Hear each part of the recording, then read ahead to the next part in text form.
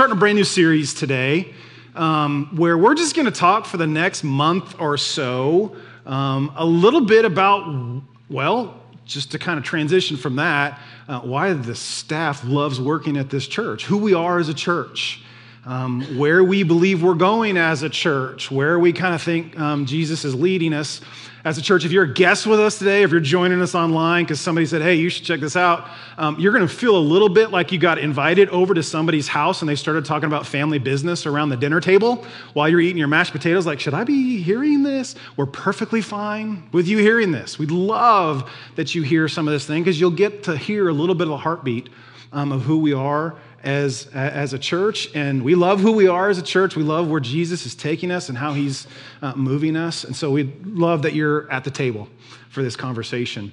And the series is called Kaleo, which is the Greek word for called or invited or summoned. We use this language a lot when it comes to, it's kind of pastors and missionaries are called into full-time ministry service or anybody who's called into full-time ministry service. But when there's nothing wrong with that. There's nothing unbiblical about that. But when you read the New Testament, you start to see that actually every follower of Jesus is called to certain things. Not just pastors and missionaries. There's a specific call. There's a specific invitation to those individuals. But as followers of Jesus, we've all been called to some things. Jesus called his original disciples to follow him, right? We're told that Jesus didn't come to call the righteous, but the sinners. We're told in multiple parables where Jesus uses this language of inviting people to a banquet or to a feast. And that banquet, that feast represented the kingdom of God. Go out into the streets and invite or call people to come into the kingdom. We're told in Acts chapter 11 that it was in Antioch where the first century disciples of Jesus were first called Christians. It's this idea of being called. Paul talks in his letters a lot about what Christians are called to, and we're going to look at one of them in a minute. But the main idea behind this language is really the idea of identity. What is the identity of a Christian? What's the identity of a follower of Jesus? That, again, this calling, this invitation is primarily not just for pastors and missionaries. I don't want to take anything away from that specific kind of call. But pastor or not, we are called to so much more than just those things. So that's where this series is coming from. I'm going to introduce you to some things depending on your background. I'm going to reintroduce some of you to other things you've heard before, but it all is wrapped around our identity as followers of Jesus individually and as followers of Jesus as a corporate body. What it looks like for not just you, but y'all. What does it look like for us to be called? So if you're a follower of Jesus, you're a modern day disciple, the things that we're going to cover over these 4 weeks are things that you've been called to. This is a part of your identity, who you are in Christ and who we are in Christ as a church. I'm going to start with this verse. It's kind of the foundation for where we're going throughout the series. In context, it actually is talking about suffering, but there's a wider application that we're going to make with this. So 1 Peter 2, verse 21, you can find that if you want, but we're going to throw it up on the screen real quick. We'll go through this. Here's what he says. To this you were called, because Christ suffered for you, leaving you an example that you should follow in his steps. There's our word. To this you were kaleo. You're called, you're invited, you're summoned. That if you're a follower of Jesus, he's the leader. He's the forgiver of your life. And you've been called to follow his example, to follow in his footsteps. He's the model. He's the standard. If you want to know what living out your faith looks like, I'm not the one to look to. He's the one to look to. He's the author. He's the perfecter of our faith. And again, the next 4 weeks is just an opportunity for us to lay this idea of being called over our current context and culture and hopefully walk away with a little bit of a better handle of what's my identity in Christ? What does it look like for me to follow Jesus today in Topeka, Kansas, 2022? So we're going to start off with what I believe to be the pinnacle of our calling as individual followers of Jesus and as a church. We could do a lot of things right individually, We could do a lot of things right corporately, but if we miss this, we miss the whole enchilada. We miss the whole thing. If we ignore this, we take a huge portion of what Jesus taught and what Jesus modeled, of what Paul talks about, of what Paul modeled, and we throw it out the window. So we don't really get to decide, is this important or is this not important? Jesus already made it important. It's just a matter of what do we do about it. This is one of the things we've been called to. So if you have a Bible or mobile device, I would love for you to find a very familiar passage of Scripture to many of you.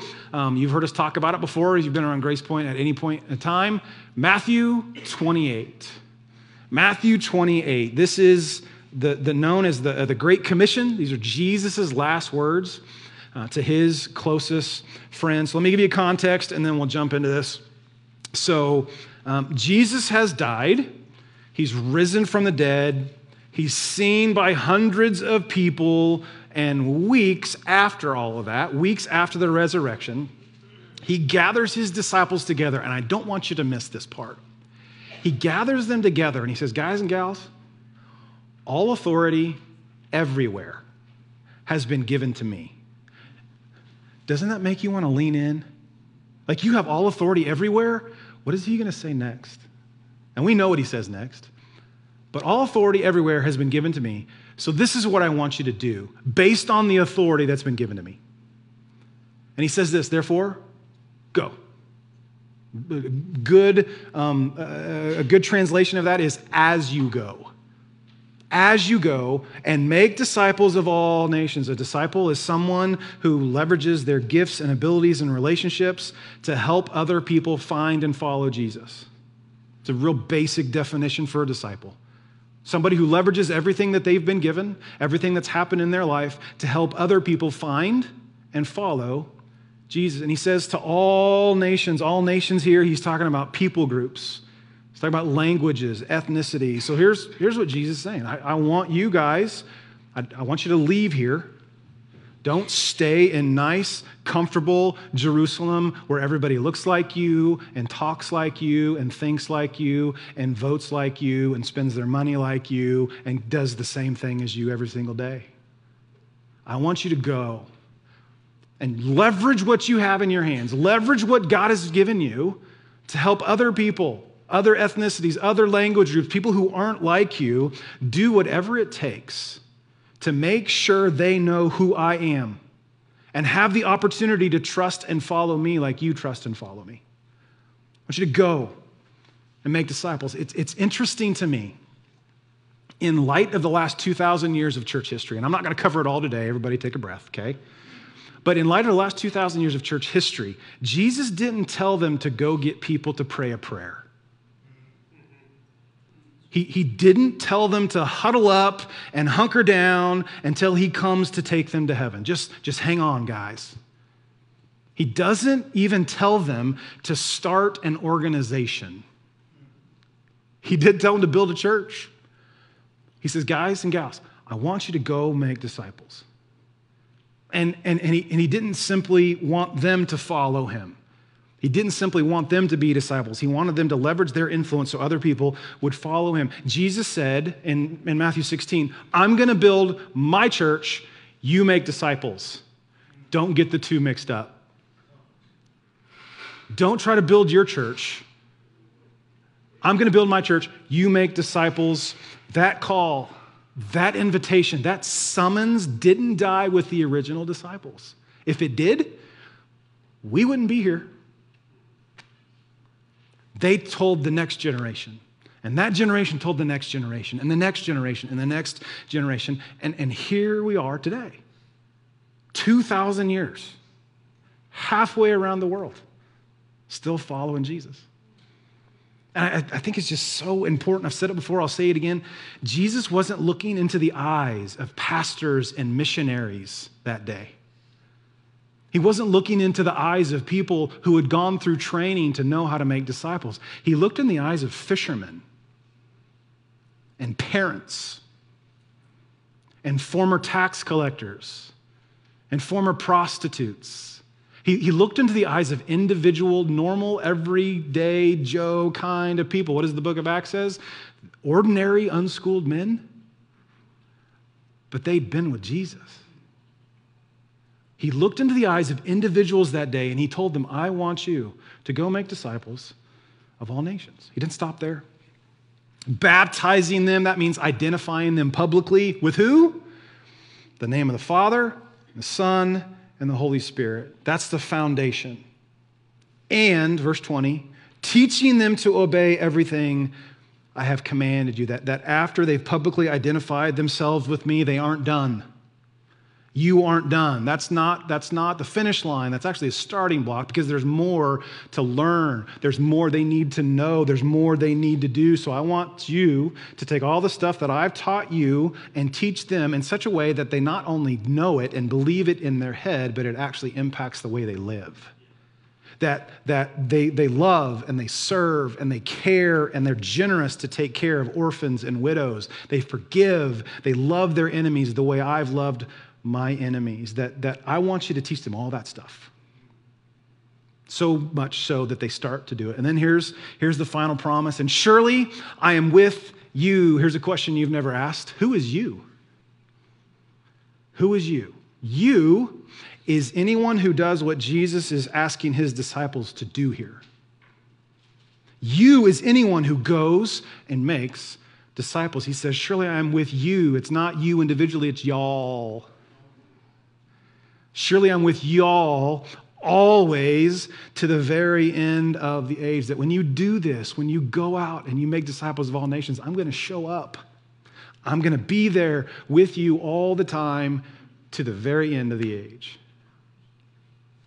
And I just don't want us to forget this. They did that. And then the next generation did that. And then the next generation did that, and on and on and on and on. And now it's our turn. And it's not just us that's doing this. There's churches all over Topeka, all over Kansas, all over the United States, all over the world that are doing this. So I'm going to break it down, simplest way possible, simplest level. This is what I came to say today. Followers of Jesus are called to make disciples.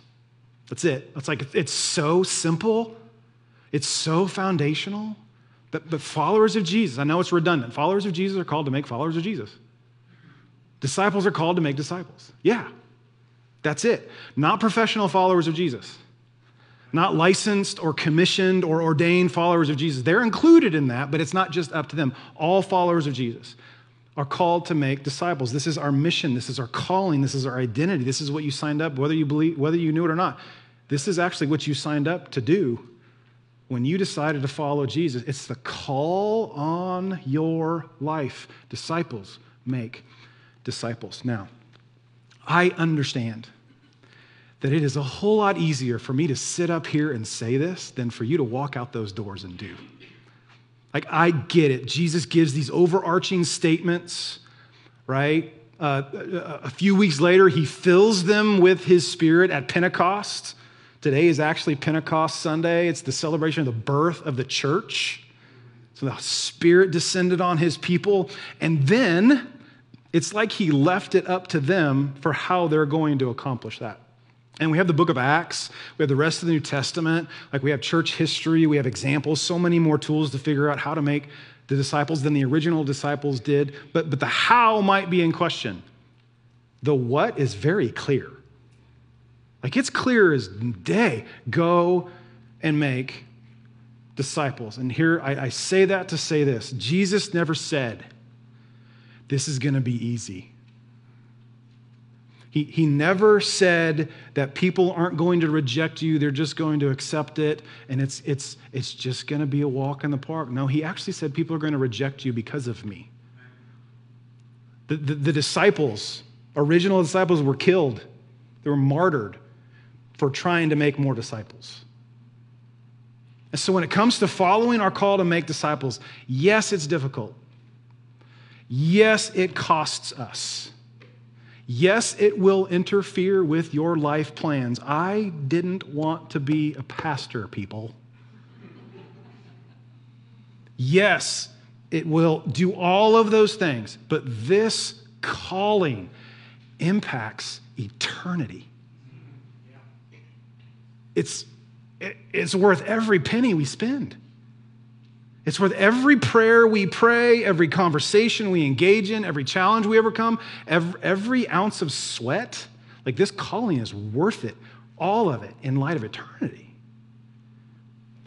And our tendency, I'm just going to push on you a little bit here. Our tendency is too often to talk about how hard it is or how much we struggle with it or, Tim, I just don't have that gift, or how terrible the world we live in is, and the government, and our culture and my neighbor. We spend so much time focusing and fretting about all of these things and so little time actually making disciples. And what if, just example, what if we took a portion of the time and energy we spend focused and fretting about all of those other things and instead invested it in making disciples? What if we just adjusted our focus? Like, what if you took a portion of your week, like every week, and just said, Jesus, you told me to go make disciples, so I'm going to give X amount of time every week to do that. Whatever you do in that time, spending time in prayer for people who don't know Jesus yet, spending time in strategic conversations with people who don't know Jesus yet, whatever it is, that amount of time was spent in living out our calling to do what Jesus did in Matthew 28, what might happen in our generation? If the church did that, you know what I think would happen? All of those things we spend time focusing and fretting on might actually start to reverse. They might actually start to get better. I don't know that, but maybe. We actually have a plan for this as a church. We have a plan for this. We can't control, we can't decide what other churches are going to do, but we do have control over what we're going to do. And one of the reasons I'm talking about this today is to evaluate how we're doing. Is just to bring it to the forefront again, remind ourselves, this is what God has put us in this place, in this time in history, and if we're not accomplishing this as individuals or as a church, we need to reevaluate whether or not we've taken Jesus' words seriously or not.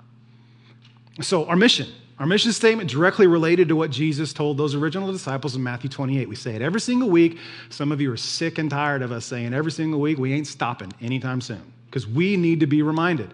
Our mission is to lead people into a growing relationship with Jesus Christ by creating environments where life change can happen. That means as individuals and as a group. It's the you and y'all part of this, that we make it our mission. We accept the call of our life, the most important thing we do, to lead people, to influence people, to show people that don't know Jesus what it looks like to trust him and follow him. That's the what of our mission. That's what we believe we've been called to do as a church. What about the how? What about the how, right?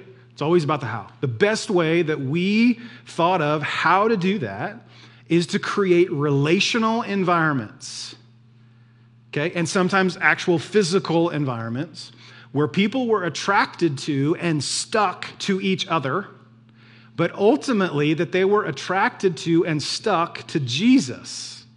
Because that's the context in which life change takes place. Okay, I want you to think about this. Don't answer out loud.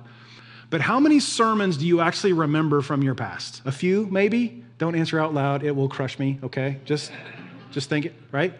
How many books have you read that you remember that were just life-changing?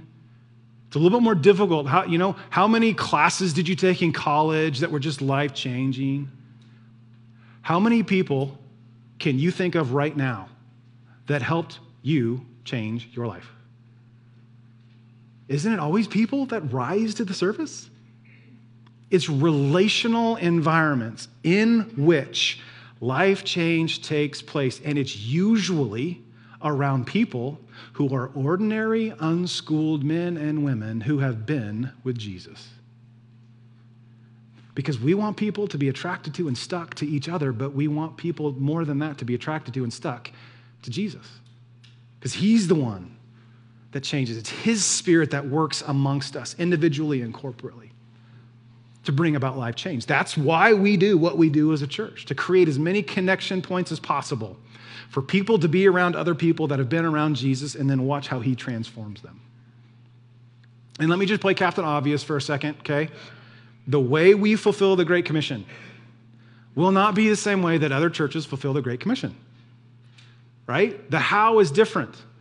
Some of you, you've come from other churches to Grace Point, or maybe you've gone to other churches and you show up, you go, why don't they do this? And why don't they do that? And what about this? And what about that? At my old church, like we have conversations like that all the time. But the answers to those questions are found in the how of accomplishing our mission. It's different for every church. Do you know, we're not even doing the how the same way that we did 5 years ago as a church, or 10 years ago, or 15 years ago. The how has even changed here. The what doesn't change. The mission doesn't move. The how is fluid. The method changes and morphs and adapts depending on the time and place in history. Another way to say this, those of you who are business owners, this is right where you're at. We marry the mission, but we date the methods. You marry the mission, but you date the methods. Methods come and go. Mission remains the same. And I don't have time to tease this out. But churches that start the long, slow process of dying get this mixed up. They marry the method. They put the method above the mission. It's always the end. It's the beginning of the end when you get that mixed up. It's one of the reasons I think, and this is just my opinion, it's one of the reasons I think Jesus didn't give us a how in Matthew 28. He didn't give us the how. He just said what. He told his disciples at that point in history, go make disciples. How are we supposed to do that? I'm going to send my Spirit. It's going to be awesome. But he'll show you. He'll lead you. The how depends on when and where you find yourself in history. But as long as you're focused on making disciples, I'm not as concerned about how you do it. Just do it. Just do it. So, I want to spend the rest of our time talking about a few methods that we believe help us accomplish the mission. Some of them are small, some of them are insignificant, some of them hold a little bit more weight, but from my perspective, they kind of all help us accomplish our mission. The first one has to do with us as individuals, our individual calling to make disciples. And here's kind of where the angle I'm coming from this. I was born and raised in the church. I heard messages on Matthew 28 so many times. Like I've heard every message from so many people it's just over and over and over. But the one thing I remember regularly thinking, when I heard someone preach about Matthew 28, I always walked away going, okay, I'm in. Like, I believe that's what I'm supposed to do. I believe that's what we're supposed to be at. It's what we're called to. But how do I do it? How am I supposed to do it? There was always that question in the back of my mind. It was never a matter of questioning what I was called to do. It was always a matter of how. Like, what's the method for that? So a few years ago, we started down this path of figuring out, is there a simple, repeatable method for making disciples that we could teach our people to do? Okay? There's no silver bullets. Okay? This is not the only way, it's a way. Okay? I love a quote by D.L. Moody.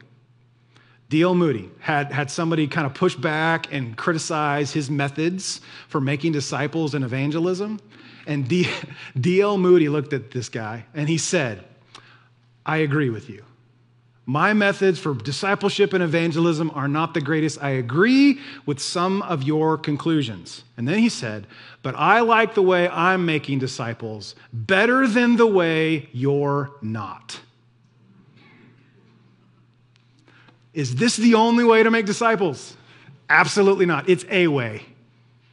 But I like the way we're trying to make disciples. I like the way we're trying to help people grow in their relationship with Jesus better than some aren't. And the way that we do that is through D groups, short for discipleship groups. It's a small group of 3 to 5 women or 3 to 5 men who gather weekly for interactive Bible study, accountability, and prayer. So it's simple, it's repeatable. We've seen dozens of people go through this training, And we have another round of training coming up, beginning June 13th for 4 Monday nights from 6:30 to 8:30. We're going to focus on answering the how of disciple making. This is an opportunity for those of you who would say, I want to do what Jesus calls me to do in Matthew 28. I understand the call, but how do I do that? I'm not sure how to do that. And even if you show up and do nothing with it, even if you show up and go to 1 or 2 and you adapt or you adopt certain things that we do, at least you'll have a plan, and at least you'll know our plan, or one of the places in our plan for making disciples. We've had dozens of people go through this. I would love for dozens more of you to go through it. Even if you don't do anything with it, at least you'll be able to walk away and say, okay, I have a plan now. If you already have a plan, keep working the plan. Keep doing your thing. But this helps us answer the question, how do we do that? You can sign up for Banding Together training on our website. You can also sign up through the Church Center app if you have that. If you don't have it, you can download it right now. You can show up for that, all right? Because we want to give you a simple, repeatable method for how to make disciples, all right? This brings me to the second thing we're looking at to help us accomplish the mission. This is what, for some of you, this might be new information because you're new to Grace Point over the last year or two. Others of you, this is just a reminder. But before COVID hit, we had 3 weekend services, 1 Saturday night and 2 on Sunday morning. Before COVID hit, we were around 670 average attendance throughout those 3 services on the weekend. When COVID hit, we went from 1 week of about 670 average on-site attendance to 0 on-site attendance for about 4 months. And when we came back to our on-site services, we didn't have the attendance, we didn't have the volunteer capacity to bring back all 3 of those services, so we only had our 2 Sunday morning services, and that's how it's been since that point. But over the last last 14, 15 months, we're getting to the point where we need to add a 3rd service again. And this is a conversation that our staff and our board has wrestled with for months. And I know to some of you that sounds crazy. Why in the world would you wrestle with that for months? That seems like a pretty simple decision. And there are multiple layers to this, multiple reasons for it. I just tell you this because I want you to know how serious we took the decision. It wasn't just a staff meeting where we decided to do this. This decision impacts our staff. It impacts our volunteers. It impacts the health and well-being of our staff families. It impacts the sustainability and longevity of our volunteers. And all of that ultimately impacts our mission as a church, okay? So in one sense, I want you to feel the weight of it. In the same sense, I want you to hear, we're not married to service times around here, okay? I know some of you think service time should be 9 and 11 till Jesus comes back. I know some of you feel that way, but we're not married to service times. That's a method, not the mission, but it does impact the people of our church, the staff, volunteers, and the people we're trying to reach. So we took our time in making this decision. So this fall, we haven't decided on the specific date yet, but sometime this fall, we will be adding a 3rd service on Sunday morning, okay? We haven't set the times for those 3 services yet, but in order for us to make room, because we want to make room for the people who are already showing up and the people that we're trying to reach, that's one of our next steps as a church. Now, we realize that's disappointing for some of you that would like for the Saturday night service to come back. And in first service, I had a lady go, yep, absolutely. And I get it. I know that it's disappointing. We understand that. I understand the disappointment in that. It's honestly one of the reasons it took so long for us/me to make this decision. But at the same time, COVID actually helped us realize some things when it came to our staff, when it came to volunteers, issues of sustainability, issues of longevity that we probably wouldn't have learned without. And I'm not saying I was glad for COVID. I'm not implying that whatsoever. But it did help us take a step back and evaluate some of these things. We're not saying we're never going to do a Saturday night service ever again. That's not what we're saying. We're just saying at this point, in the history of our church, we're going to attempt 3 services on Sunday morning. It may crash and burn, and I'll get back up here and I'll say, hey, we gave the good old college try. Let's figure something else out. But that's one of the things we believe we need to do in the next season of our church to continue to make disciples, all right? And then the last thing I want to talk about has to do with the future stuff. And again, some of this is just review for some of you. Some of this is new information for some of you. But 16, 17, 18, I didn't do the exact math. About 16, 17 years ago, our church purchased 40 acres of land at the corner of Huntoon and Urish. There's a big story behind that. I don't have time to get into it. But the church started making plans to build a new facility on that property. We went through a capital campaign. We raised some money. Changes in leadership happened. Those plans were kind of put on hold. That's kind of where I came in as lead pastor on the scene. We used some of those funds that was raised in that campaign to remodel our current facility. When I was talking about being at the Ramada, that's when that happened. We used some of those funds to start the North Campus in North Topeka. We saw lots of momentum, lots of growth happen during that season. And then in 2016, we felt like we were supposed to revamp those plans to build at the corner of Huntoon and Urish on our property, entered into another capital campaign, raised some more money. That campaign ended, if you remember, October of 2019. And everybody knows what happened in the spring of 2020, right? So for the past couple years, we've just kind of been in limbo with all those plans. It's like the wheel of death on your computer, right? It's just continually spinning because COVID affected a lot of things. What does post-COVID world mean for churches? What does the post-COVID world look like to build buildings? Like, are people going to be okay with gathering indoors again? Are people going to come back? You guys have answered that question for our church. What about the cost of building these days compared to what it was 3 or 4 years ago? Just so many questions, so many issues we've talked about, we've prayed through as a board and a staff. We even had an outside consultant group come in to give us a perspective from outside of our church, from outside of our community, and gave us some perspective on these things. All that to say this: what are our plans when it comes to relocation or building on our property in the future? And the short answer is, I have no idea. I have no idea. I would love to be sitting here right now saying, this is the hill we're taking. This is what we're doing. This is when we're going to do it. But the reality is we just don't know right now. There's some unknowns that we're trying to discern, trying to pray through to figure out what our next step is for church. We still believe that relocation is in our future.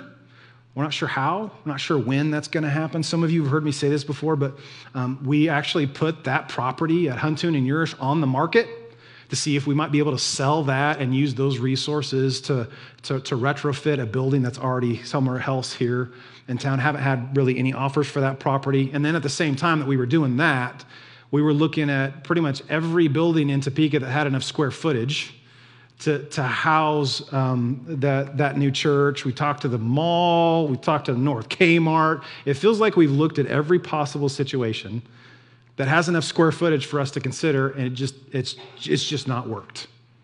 We've considered planting a church or starting another campus. That hasn't really felt like the best option or the timing for us either, at least not right now. Adding a third service is a short-term solution. Like, I don't think that continuing to add more and more service is the best long-term solution, but it does provide us the ability to make room where we are right now. But we're just not sure what we're going to do in the distant future. I don't want this to come across as discouragement or despair. That's not how I feel. I don't think that's how the board feels. I may get some emails from our board members this afternoon. I don't know. But as we've thought through this, as we've talked through this, we don't feel discouraged. We don't feel despair. It's just a season of discerning for us what God has next. And we do believe, and I do believe the board believes this. I do believe our leadership team believes that God is going to provide. He's going to show us what he has for us. But right now, it's a season of waiting. It's actively waiting. Like in our board meetings, we're not just sitting around on our hands staring at each other blankly. There is things that we're trying to do. There are things that we're looking at and we're continuing to process and pray through. And I know you already know this, but I just want to say it so it's online forever. We don't need a new building to make disciples. We don't need to add more and more services to make disciples. We can do that. Those are tools. Those are methods. But you and I, we can make disciples without all that stuff. And that's really the question I want to leave you with. If you're a follower of Jesus, do you want to do this?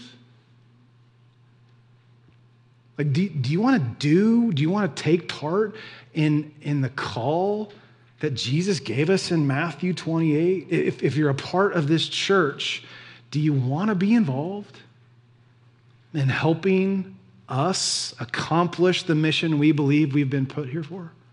We're going to talk about some more of those things over the next few weeks in this series, but I hope it bothers you. Do you want to do this?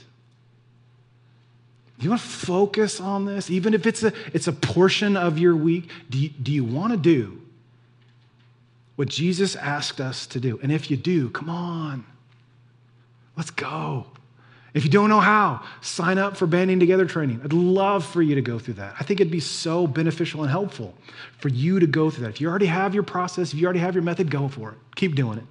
But as a church, we want you, teenager, 20-something, 30-something, 70, 80, 90-something. We want you to be involved. I want you to be involved in making disciples. Let's be about what Jesus wanted us to be about. Let's follow in his footsteps. Let's follow in the footsteps of the generations that have gone before us. And let's see what Jesus does in our generation through our obedience and our willingness to involve ourselves in his mission. Let's make disciples. Yeah, right? Okay, let me pray for us, and then we'll get out of here. Father in heaven, it's exciting, it's encouraging, it's terrifying, it's all of those things wrapped into one. And God, there's so many people that I can look out on this audience, and I can see faces, and I know stories. I know barriers.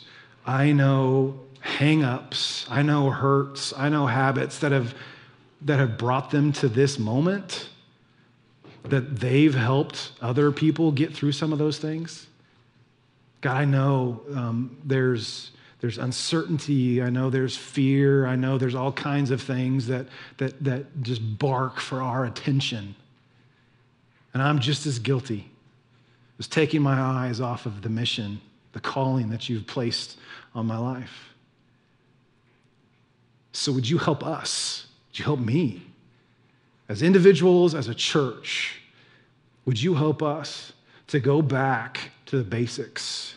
Would you help us to go back and to remember what we've been called to, what you've equipped us to do, what you've sent your Spirit in order for us to accomplish? And then in the end, God, we're not trying to do this to build our church. We're not here to try and create a bigger voting block for some political party. We're not here to do this or that or to get people to believe what we believe so we can pat ourselves on the back. We're ultimately here to be about your kingdom and building your kingdom one person at a time, one family at a time, one block at a time, one neighborhood at a time. So God, would you help us to know? I know your Spirit is alive and well today, and I know that you can guide, that you can direct, that you can empower and equip us to do what you've called us to do. So would you help us to listen? Would you help us to obey? And would you help us to follow? And I ask all of this in the one who called us to it. I ask it all in the name of Jesus. It's in his name I ask these things, and I pray, and we pray.